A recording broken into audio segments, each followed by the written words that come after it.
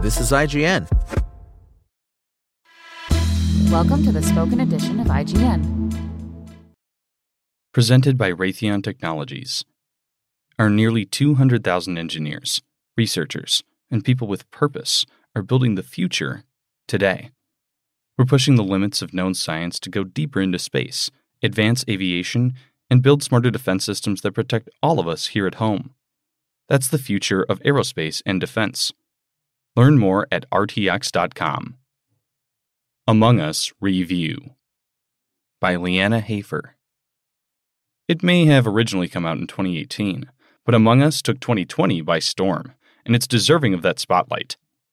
Inner Sloth has made the tense multiplayer fun of in-person cloak and dagger games like Mafia and Werewolf work on PC, mobile, and consoles with a flourish. And the great times I've had slaying, lying, and sleuthing my way through its charming sci-fi world got me wondering why it took so long for this sort of game to catch on. There are still a few technical hitches to be worked out, just like the fuzzy engines on the Skeld, but that hasn't kept me from coming back to it again and again in my downtime. The premise of Among Us is simple enough that just about anyone can pick it up quickly. 8 crew members dash around a claustrophobic cartoon spaceship to complete simple minigames and fill up a shared progress bar. But among them are 2 hidden imposters with the goal of secretly murdering everyone until they equal or outnumber the crew and claim victory. And yet, like so many excellent multiplayer games, it's very tricky to master because it's about fooling real people, not gaming an AI. You can't even fall back on the same successful strategies too often, or your opponents will catch on, so sometimes you have to mix things up, and maybe even act illogically to keep them guessing. The art is whimsical, with your bulbous, quirky astronauts stumbling around engine bays and reactor decks that look like doodles I used to do in the margins of my notes in school. This is effective for a couple of reasons. For one, it keeps the mood pretty light, which is important in a game where you're going to be lying to and being lied to by your friends every single round. It's hard to take getting ganked in the middle of a task for the 5th time too personally when the animation for your demise makes you laugh after you're done yelling. The art style also makes interacting with the various machines and doodads on the map intuitive and enjoyable. I was able to drop right into my first match and get a decent grasp of what was going on without needing much help.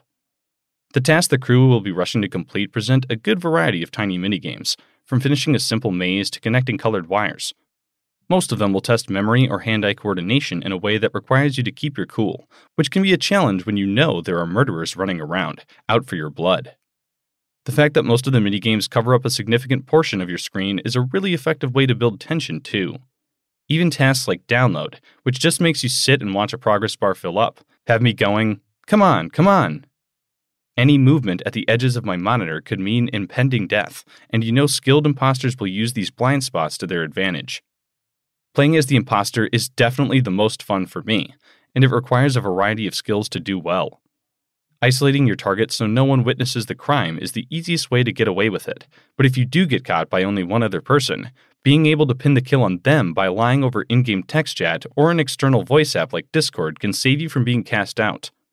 Imposters can also use the well-placed fence on each map to flee the scene, but you have to be careful not to get spotted in 2 disconnected rooms in a way that makes it clear you took a shortcut. But I enjoy being on the other side as well. As a crewmate, it's a thrilling detective game to try and keep track of where everyone is, who they were with, and poke holes in their alibis at each meeting in a way that will convince the other players to vote them off the ship. It's delightfully satisfying to lead either the imposter or the crew team to victory, because much like in poker, you're playing the other players more than anything. If you group up with the same people often enough, you can pick up on their tells. Some of my friends will stay dead silent if they're imposters, while others will start yelling and trying to direct the blame on anyone else the second the first body is found. There's a lot of mental juggling that goes into sussing out a killer, because you have to remember when and where you saw everyone and, ideally, ask the right questions to catch them in a lie without making it too obvious that's what you're doing. Then, you need to make a compelling case. Because even if you know who the imposter is 100%, that won't matter if you can't convince the other voters. Some of my favorite imposter rounds have been those in which I coasted to victory in a public game by changing my handle to something unamusing like Joey07 and acting like I'm a young kid who doesn't really understand the rules that well. Aside from how I type and what I do or do not choose to comment on, I can even make a big show of having a hard time getting around the ship or not understanding how crew tasks work. Knowing how to perform innocence, even to the point that you half believe you're innocent yourself, is a great skill to have. But it's a common enough strategy that if you overdo it at this point, experienced players will catch on. So sometimes I have two cover identities, one that's way too obvious and another that I want my opponents to figure out and think that's the final layer. But it's not. The mind games can get really deep, and they're my favorite part of Among Us. It works so well in part because the default map, a spaceship called the Skeld, is very well balanced. There's a clever circular layout, a mix of bottlenecks and open spaces, and just enough room for imposters to maneuver unseen if you're not watching them at the right moment. The other two maps, Mira HQ and Polis, are a bit too fragmented and spread out, which can give the imposters a big advantage. That hasn't been too big of a problem for me, though, because the wide variety of game options allow you to tweak things in the crew or imposters' favor with toggles like anonymous voting and confirming someone's role when they're ejected. This also offers flexible difficulty when playing with a group of more or less experienced killers. There are some technical issues still. Finding a match can be frustrating since the clunky, dated browser only shows you a limited number of lobbies at a time. It can be tricky to find games that aren't already full or are a long way from getting there. And the fact that there's no mechanic to punish players who rage quit when they don't get to play as imposter, or are cut dead to rights in the middle of a murder, those can lead entire rounds to premature, unsatisfying endings. Adding a quick match button in some way to disincentivize quitters, like a timeout before you can join another match if you quit too often, would both go a long way, not to mention built-in voice chat support. Verdict. Among Us lives up to the hype created by its delayed explosion in popularity, for the most part.